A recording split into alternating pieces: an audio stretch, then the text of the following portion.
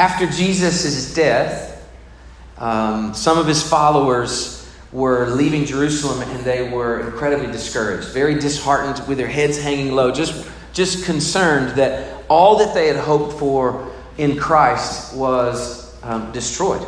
At his cross, at the crucifixion, the death of Jesus, their hopes were shattered.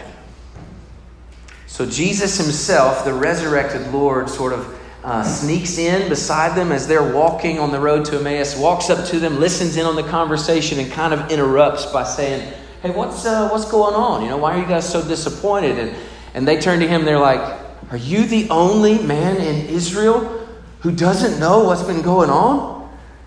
Now, Jesus could have said, "Actually, I'm the only one in Israel who does know what's going on," right? He could have said that, but he didn't. He said, "Why don't you tell me about it?" And they began to tell his story. And by the end of it, Jesus interrupted and began to teach them. And the Bible says specifically in Luke 24, verse 27, it says that beginning with Moses, Jesus taught them all things concerning himself. So beginning with Moses. So we're going to pick up where I believe Jesus might have been teaching those guys today. I wonder if you're thinking, what does Moses have to say about Jesus? I mean, Moses wrote the first five books of the Bible, and the name Jesus is not in there anywhere. So how does Moses teach us about Jesus? And what we've seen throughout this whole series is that through the pages of the Bible, on every page, God is revealing himself. He's telling us who he is and how he intends to save us. And today, we're going to continue that journey in the book of Exodus with the story of Moses. We're going to be on Moses for a few weeks at least. But Moses is the deliverer that God raises up. And the story of God's people coming out of bondage, out of slavery in Egypt, that's Moses' story. It's not only historical, like factual events, but it forecasts a greater deliverance and a greater deliverer.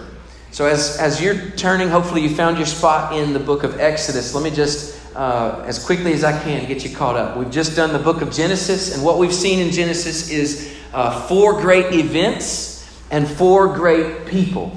So if you're filling in the blanks, here they are. The 4 big events we see in Genesis 1 through 11, here they are. Creation. It's a pretty big event, right?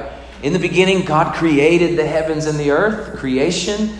And then the fall into sin.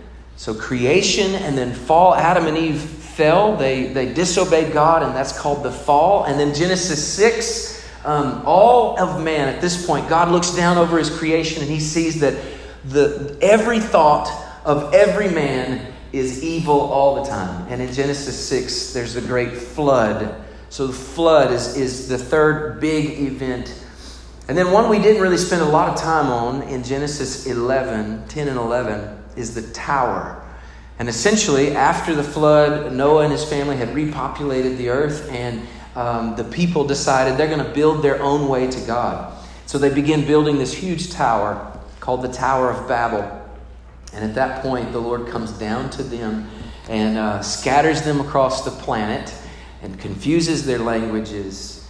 And we have peoples now in Genesis 11. Well, then in Genesis 12, God shifts gears away from just big events. The storyline shifts from events and into people. And so we're introduced to a man named Abram, who we later find out is Abraham. God chooses Abraham and is going to build a nation out of him, out of his family. Abraham has a son, finally. His name is Isaac, and Isaac is spared on the sacrificial altar. And then Isaac has Jacob, so the 3rd person is Jacob. And then we just finished Joseph. 13 chapters on Joseph last week. So now, how do all those things point us to Christ? We just walked through a few of those, but I'd like to just mention a few more. God created a beautiful world with man and woman as the pinnacle of his creation. He made us in his image, giving us dominion and blessing. But man disobeyed God, and everything fell under the curse of sin. As God gave his curse to the serpent, he mentions a promised Redeemer who's coming, right? Genesis 3:15 is the very first gospel promise. And it says that the seed of the woman is going to have enmity with the seed of the serpent. And that son, that seed of the woman, of Eve's child, eventually is going to, although bruised by the serpent, is going to crush his head. Well, then God brings a sweeping judgment on the earth through the flood. But in the midst of judgment, he shows mercy by building an ark. Noah builds an ark, and Noah, his family, and a remnant of the animals are saved through the ark. We see when Noah gets off the ark that the shame of man's sin is still a problem. That the sin problem wasn't out there, it's actually in here, right? And like we said, then the people decide to make their own way to God and build a tower to the heavens. We could talk again through the people, but what we remember is that we've seen all along the way that this is pointing to Jesus as the ultimate rescuer for sinners. Jesus is the word of power by whom all things are created. John 1, Colossians 1. In the fall of sin, Jesus is that seed. He's the son of Adam who will crush the head of the serpent. In the great flood, Jesus is the true and better Noah, the one who is going to save his family, his people. He's also the ark through whom anyone can be saved, but only in Christ. Jesus is the true tower. He's the only true way to get to God. But all men from all nations can come to God. We see the inverse of the Tower of Babel at Pentecost, when the Spirit comes down and all the peoples and languages are brought into harmony again. This is the work of the gospel. Our God, Jesus, he is the God who makes a one-way covenant of grace with Abraham. He is the true and better Isaac, the promised son that actually did lay down his life and actually did die as a substitution for all of us. Jesus is the one who wrestled with Jacob, and he is the better Jacob, who didn't have to cheat and steal the birthright and blessing of his father. No, he already had the birthright and blessing of his father, and he willingly gives it to all who believe. Jesus is the true and better Joseph. He's the beloved son of the Father, the hated by his brothers, who suffered in order to save the very ones who sent him to die.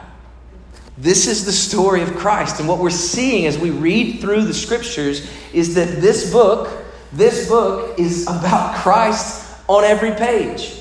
So what do you think we're going to discover when we open our Bibles to the book of Exodus? It's about who? Jesus. Okay, good. You guys caught on, right? So the word Exodus means this. It means the way out. The way out. And this book is telling the vivid story of God leading his people out of slavery, out of bondage in Egypt. And it's the utter defeat of their enemy. And then God calling a people to himself, making this nation a people who are defined by his character. He does that by giving them his law. One thing we notice about the book of Exodus is that the word redemption and the word salvation are both used for the very first time in the Bible in this book.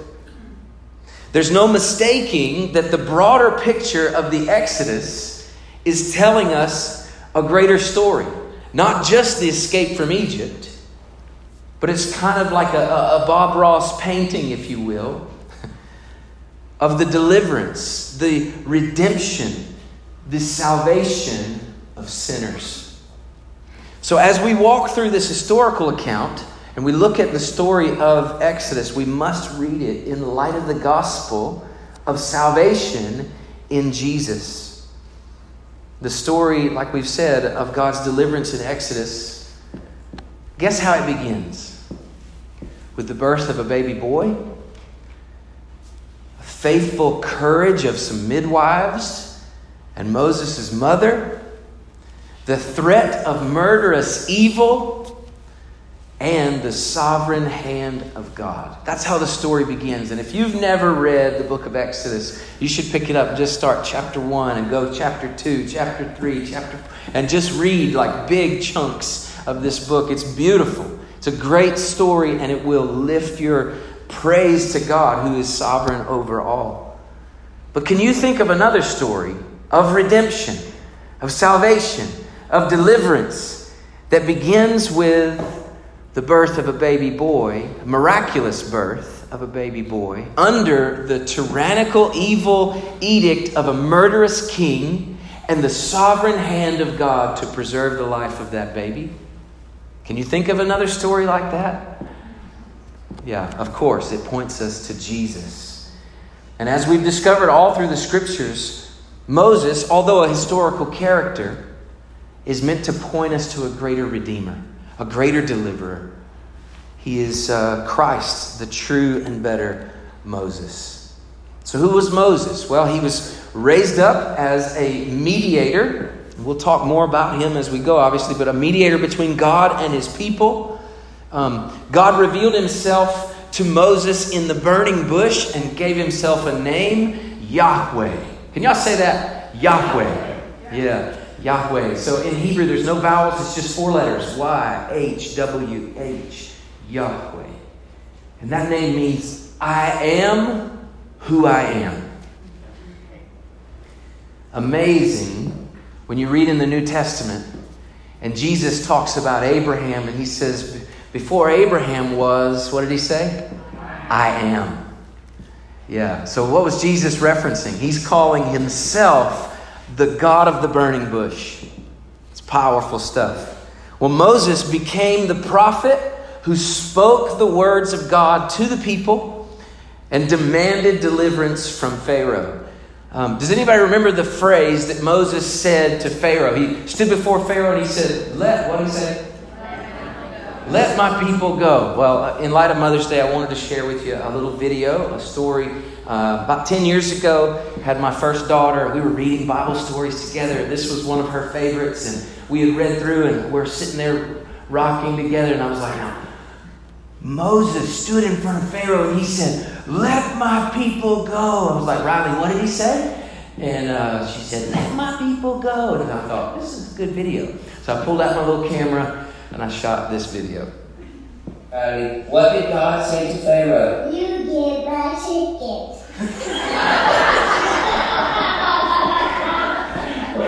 What did God say to Pharaoh?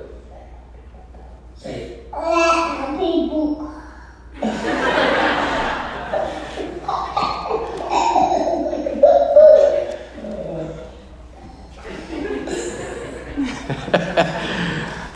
I don't know where that "you get my chicken" came from. That's not what Moses said to Pharaoh. Moses actually performed some incredible signs and miracles, right? Incredible things. When he stood before God, he said, how are the people going to believe me? Why would Pharaoh believe me? And the Lord said, "You see that staff in your hand? Throw it down." He threw it down. It turned into a snake. And then the Lord said, "Pick it up." Moses was like, He said, "Pick it up." So he picked it up and turned right back into a staff. Moses said, "Take your hand and put it in your coat." And he put his hand in his coat. He said, "Now pull it out." And he pulled it out, and it was leprous, covered in leprosy. And the Lord said, "Put it back in." He put it back in. He pulled it out. It was perfectly well. And the Lord was demonstrating repeatedly to Moses, "You watch what I'll do. You just obey me. You watch what I'll do." And that was the trend. Moses went to Pharaoh, and he stood before him, and God would work miraculous signs. Through the book of Exodus, you read about the 10 plagues. There were 10 plagues that God sent to prove his power. He says, "I'm powerful. I'm more powerful than any God you have or could ever worship. You trust me. You obey me." And God demonstrated his power before Pharaoh. And ultimately, Moses was the man that God used to redeem and deliver God's people from Egypt. And we want to read today the climax of that story. So if you have your Bibles, you're in the book of Exodus. I want you to turn to chapter 14. And we're going to read the account of the Red Sea crossing. So would you stand with me? Exodus 14, and let's read together.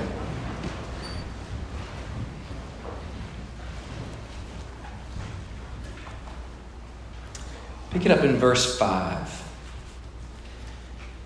When the king of Egypt was told that the people had fled, the mind of Pharaoh and his servants was changed toward the people. And they said, "What is this thing we've done, that we've let Israel go from serving us?" So he made ready his chariot and took his army with him and took 600 chosen chariots and all the other chariots of Egypt with officers over all of them. And the Lord hardened the heart of Pharaoh, king of Egypt. He pursued the people of Israel while the people of Israel were going out defiantly. The Egyptians pursued them, all Pharaoh's horses and chariots, his horsemen and his army, and overtook them encamped at the sea by Pi-hahiroth in front of Baal-zephon. When Pharaoh drew near, the people of Israel lifted up their eyes, and behold, the Egyptians were marching after them, and they feared greatly. And the people of Israel cried out to the Lord and said to Moses, "Is it because there are no graves in Egypt that you have taken us away to die in the wilderness? What have you done to us in bringing us out of Egypt? Is not this what we said to you in Egypt? Leave us alone that we may serve the Egyptians, for it would have been better for us to serve the Egyptians than to die in the wilderness." And Moses said to the people, "Fear not, stand firm and see the salvation of the Lord, which he will work for you today. For the Egyptians whom you see today, you shall never see again. The Lord will fight for you. You have only to be silent."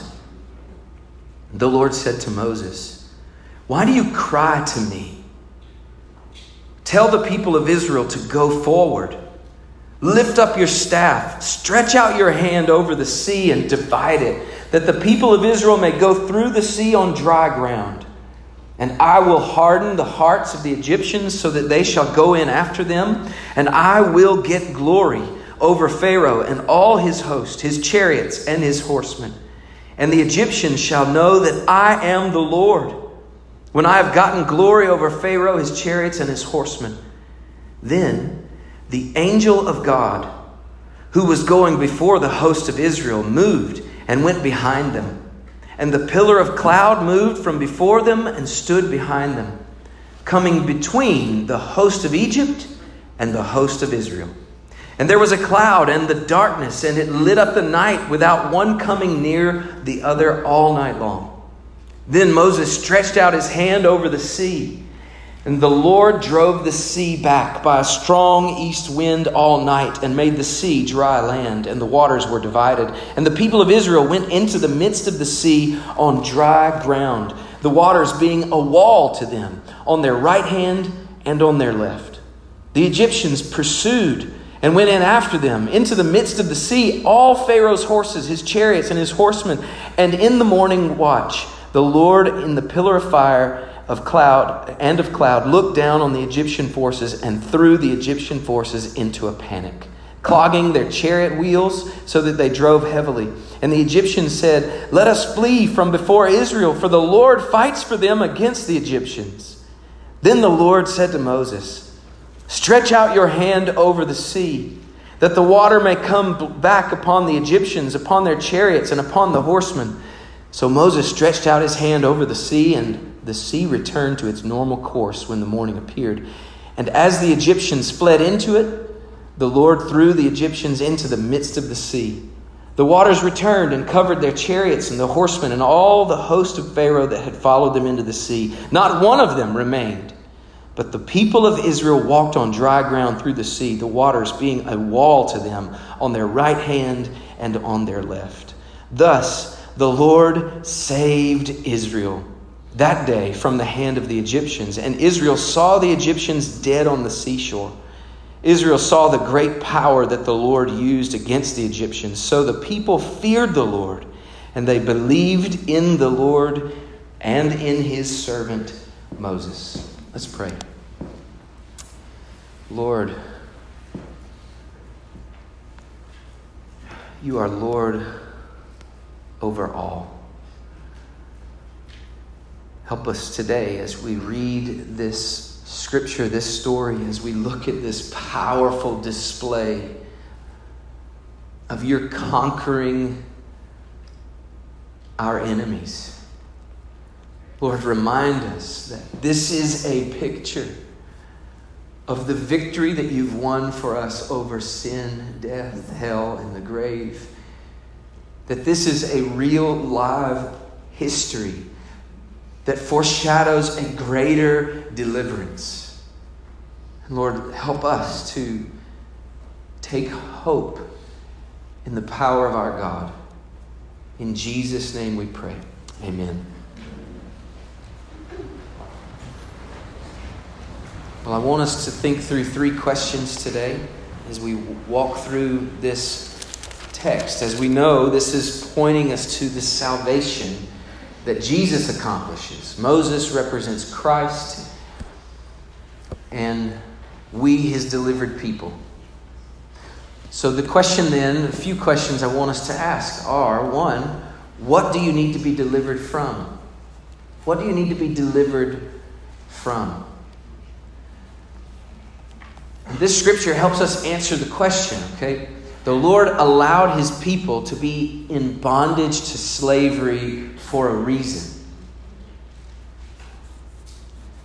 I don't know if you realize or not, but the Lord promised with his covenant to Abraham, he promised them in that covenant. It's kind of strange when you read it in Genesis 15, but there it is, built in right into the covenant. He says there's coming a day where you people are going to be enslaved for 400 years in a foreign land, but then I will come and rescue you.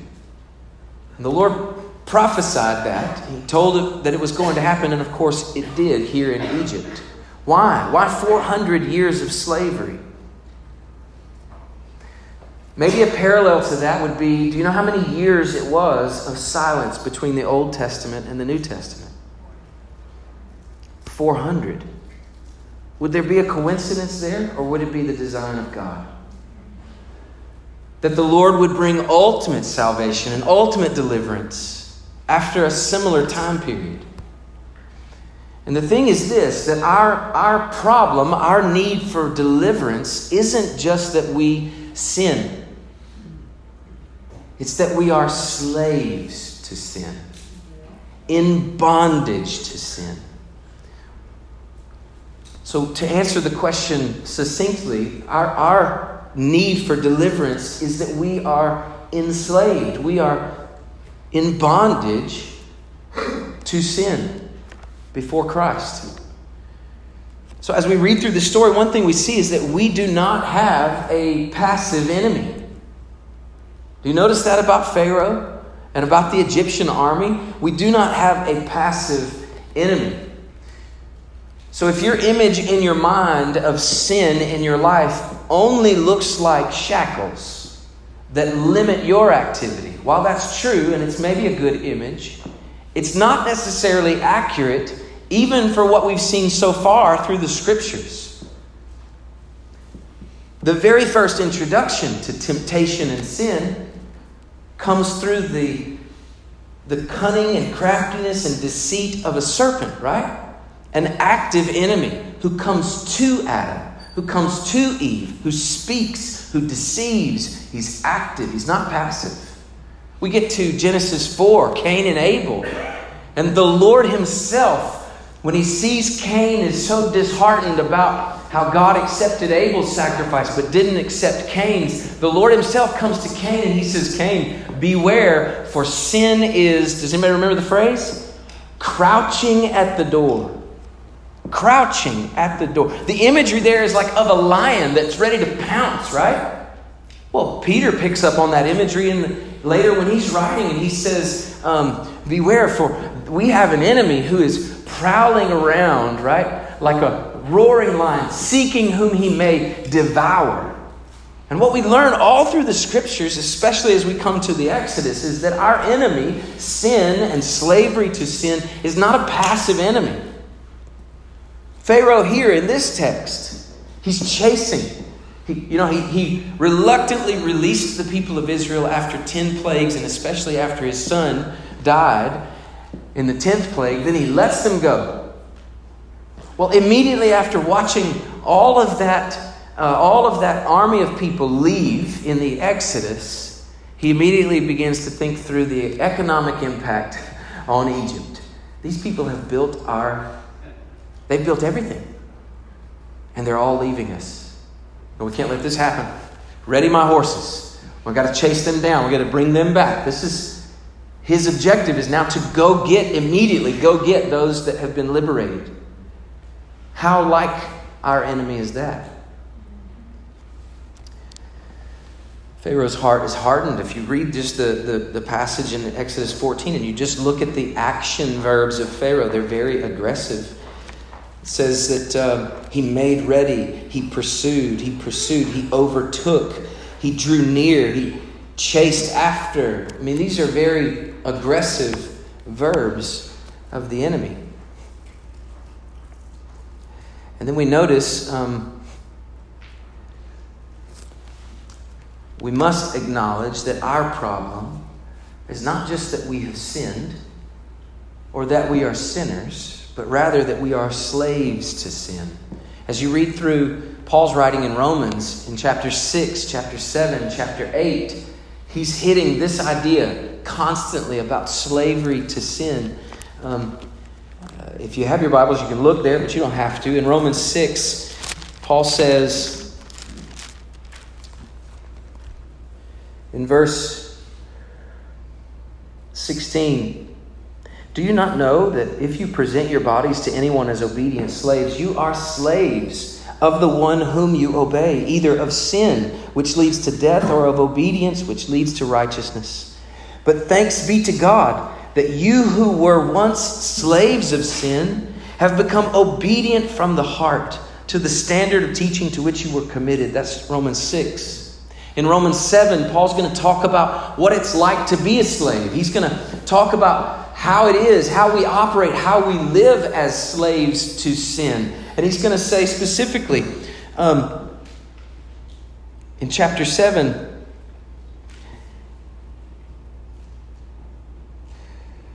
what then shall we say?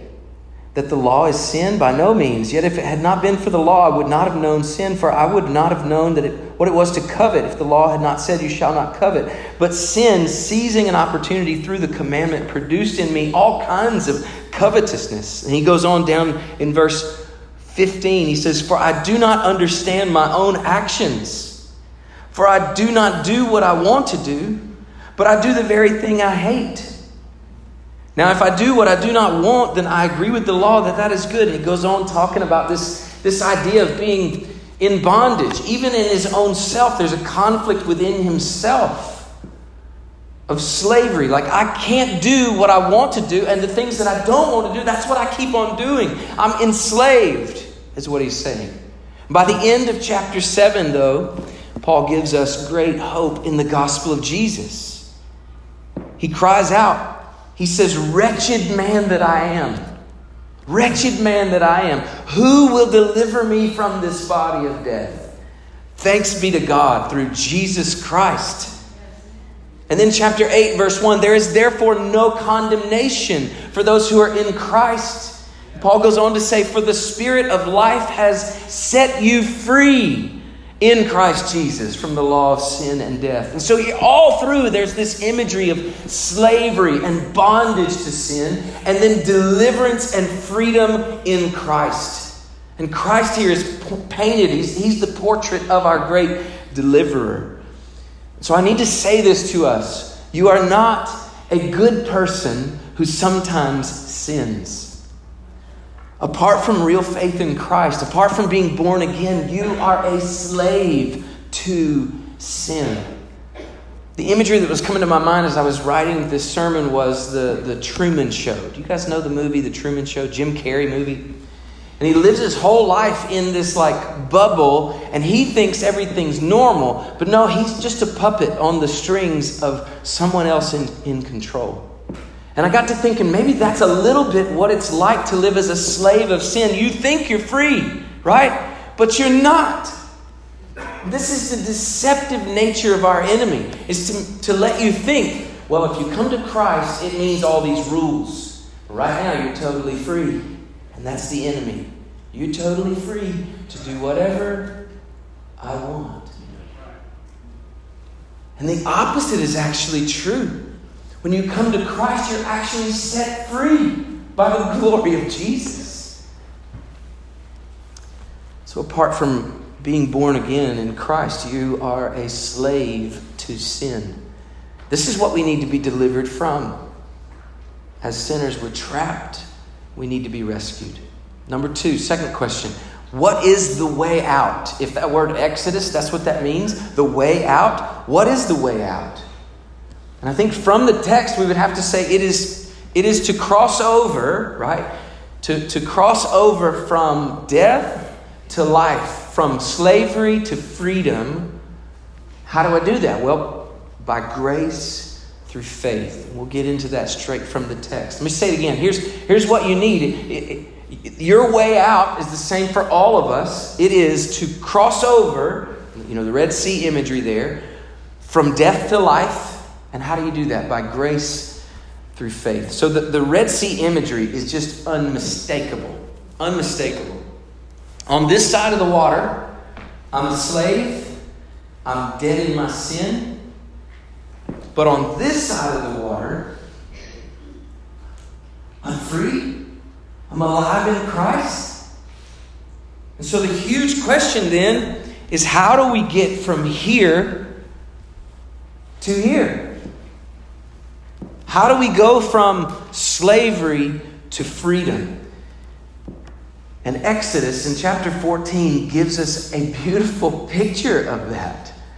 The first reality is that you cannot save yourself, right? The idea of a deliverance, being delivered, that word means you're passive, you're the recipient, right? Or the idea of being redeemed is the same. You need a redeemer. You are redeemed because there is a redeemer. Or being saved, right? If you've been saved, it's because there's a savior. Does that make sense? You're the recipient of the powerful benevolence of someone else. You cannot save yourself.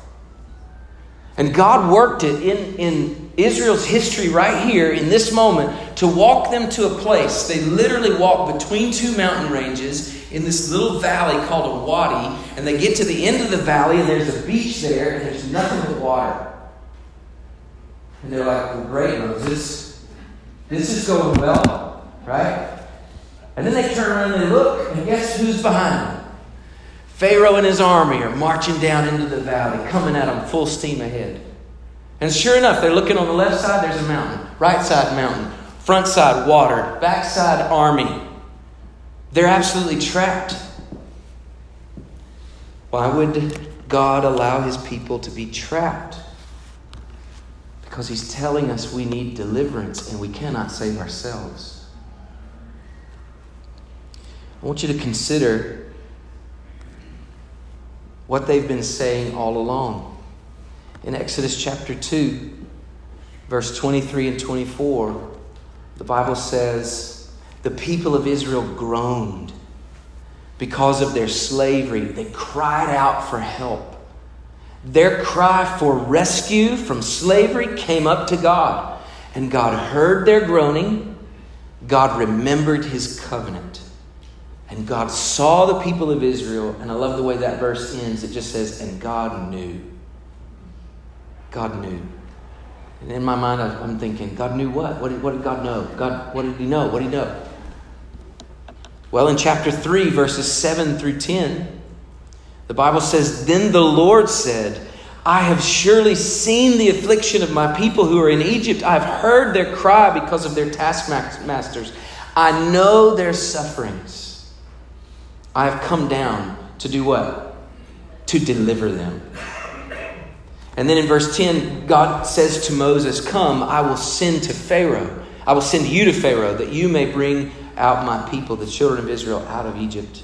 In chapter 6, verses 5 through 8, again, it's a repeated theme. This will be the last one we read, but I have heard the groanings of the people of Israel, whom the Egyptians hold as slaves. I have remembered my covenant. Say therefore to the people of Israel, I am the Lord. Listen to these words.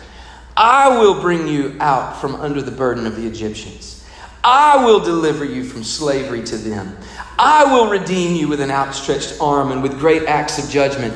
I will take you to be my people, and I will be your God, and you shall know that I am the Lord your God. Do you see what God is saying? He's walked them through this agony. He's listening to their cries. He's hearing their agony, their struggle. He's with them in it. He knows what's going on. And then he finally comes in and he says, I will, I will, I will, I will, I will, I will. And at the end of all the I wills, you will know I am the Lord. The whole point of this is to posture the people in great need, to get them to the place where they realize, I can't do anything about this problem I have. And then when we read in Exodus 14, if you will, find your place back there, because it's made explicitly clear here. How do you get, we're answering this question, how do you get from this side of the Red Sea, or rather on this side of slavery, from death in sin to life in Christ? How do you get there? Well, in Exodus 14:14, I love these words, maybe even verse 13. Moses said to the people in verse 13, fear not, stand firm, and see the salvation of the Lord, which he will work for you today. For the Egyptians whom you see today, you shall never see again. I love verse 14. The Lord will fight for you. You have only be silent. In other words, you can't do anything to get yourself from here to there, from slavery to freedom, from death to life. You can't do anything. The Lord will fight for you. And so we have to say this. The way out is grace. Grace is you can't earn it, right? You can't make your own way. It has to be a gift of God. It's given to you. The way out is all God's work. You can't really even speak on your own behalf. You can cry out to God for help, and when you do, he comes in and says, I will, I will, I will. So the flood waters are a powerful image. I need to move quickly. They represent judgment and mercy. They always have, right? Remember the great flood in Noah's day? It was the judgment of God for the wickedness of the earth. And the ark was God's mercy to save, right? The flood waters are judgment. The ark is mercy. And the same here. At the Red Sea, the walls of water are pushed back. And the water of God's wrath against sin is restrained in mercy. It's held back with the mighty hand of God's mercy. And his covenant people are able then to walk safely through from one side to the other. But when the Egyptians try to cross, there's a deluge of God's judgment that washes over them in total destruction. Then we read in Hebrews chapter 11, verse 29, the commentary, I guess, on what's happening here. And Hebrews 11:29 says this, by faith, say that. By faith, the people crossed the Red Sea as on dry land. But the Egyptians, when they attempted to do the same, were drowned. By faith. Sounds like the Egyptians are being drowned. It was a great sound effect. I mean, it's like stereo in here. So we've said that the way out is grace. Now we have to say the way out is through what? Faith. And lo and behold, this is what the New Testament teaches, isn't it? Yeah. Ephesians 2:1. Therefore you were dead in your trespasses and sins. But God, who is rich in mercy, made you alive. How? That not of yourselves, it is the grace, it is the gift of God. By grace, through faith are you saved. That not of yourselves, it is the gift of God. So maybe you would say, well, what about their faith? I mean, these people, they must have had some really great faith. And I would imagine maybe some of them did. Some of the Israelites probably walked through those walls of water, and some of those guys are like, oh my gosh, look at that whale, and they're like, look, it's Yahweh, the power of Yahweh. He's delivering us. Some people probably with that kind of faith. Others maybe are like, we're going to die, we're going to die, we're going to die, we're going to die, right? As they walk through. But the New Testament writes about both. It doesn't talk about the quality of their faith. the greatness or littleness of their faith. And this is where we remember that faith is really more about the object of our faith. In whom do we trust? Not how well do we trust. In whom do we trust? To be rescued, it's by grace through faith in the rescuer. And thirdly, who can deliver you? This brings us to this point. And in the scripture, we see that it is God's mediator, God's deliverer. In Exodus, it's the Lord by way of Moses. At the very end of chapter 14, I don't know if you noticed it, it says that they believed in the Lord and in his servant Moses. It is the Lord who saves by way of Moses. Why did God choose to use a man? Have you thought about that? Why didn't God himself just blow a wind, separate the water, and send them on through from the clouds? Go through the water. Why did he do that? God raised up Moses from a baby, delivered him from a murderous king, to become the prince of Egypt, who then tries to save the people on his own, ends up running out to Midian, marries a girl, shepherds her father's flock. 40 years pass. Then the Lord appears to him in a burning bush and says, I'm sending you to go to Pharaoh.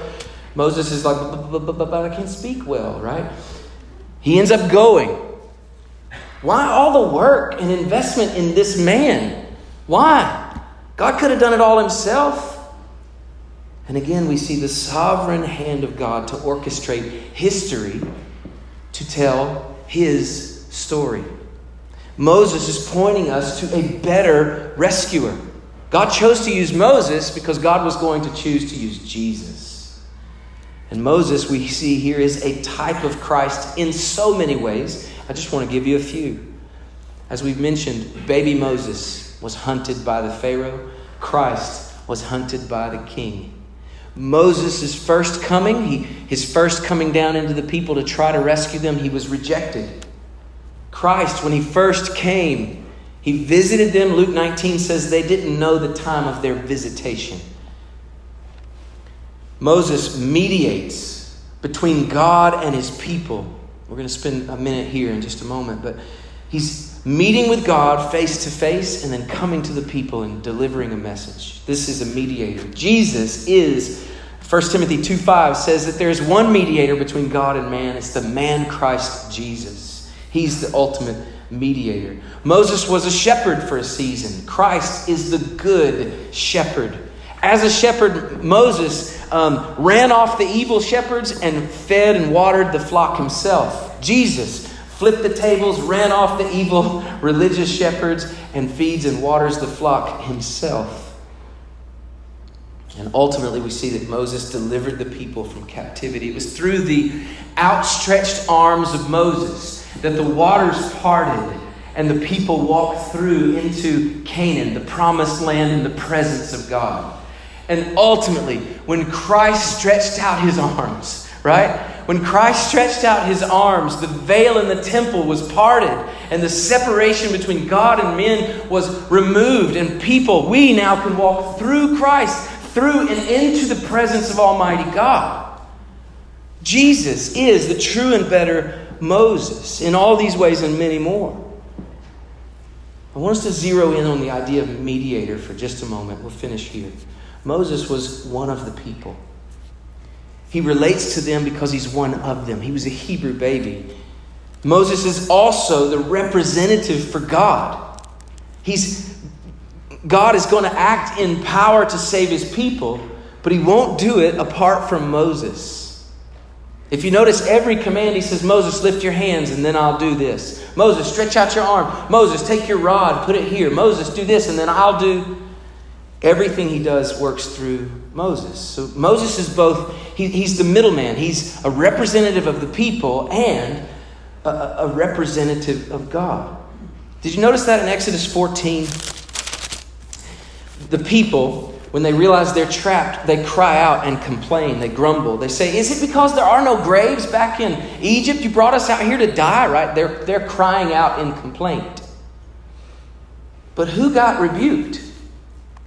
Exodus 14:15. Look at it. God himself rebukes Moses. Why do you cry to me? It's interesting, right?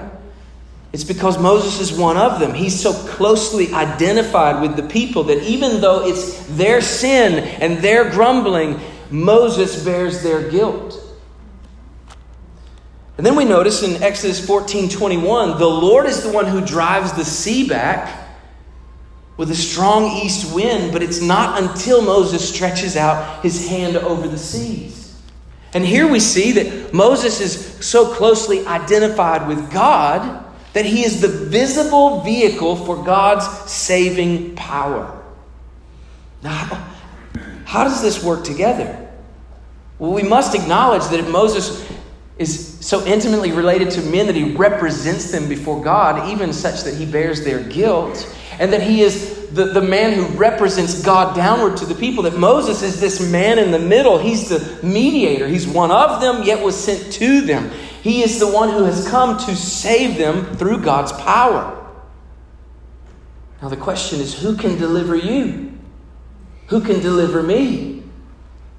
Well, it's not Moses. Moses killed a man. Moses didn't even exercise the covenant sign with his own son of circumcision. His wife had to do that for him. But we need one like Moses, a great deliverer like Moses, but better.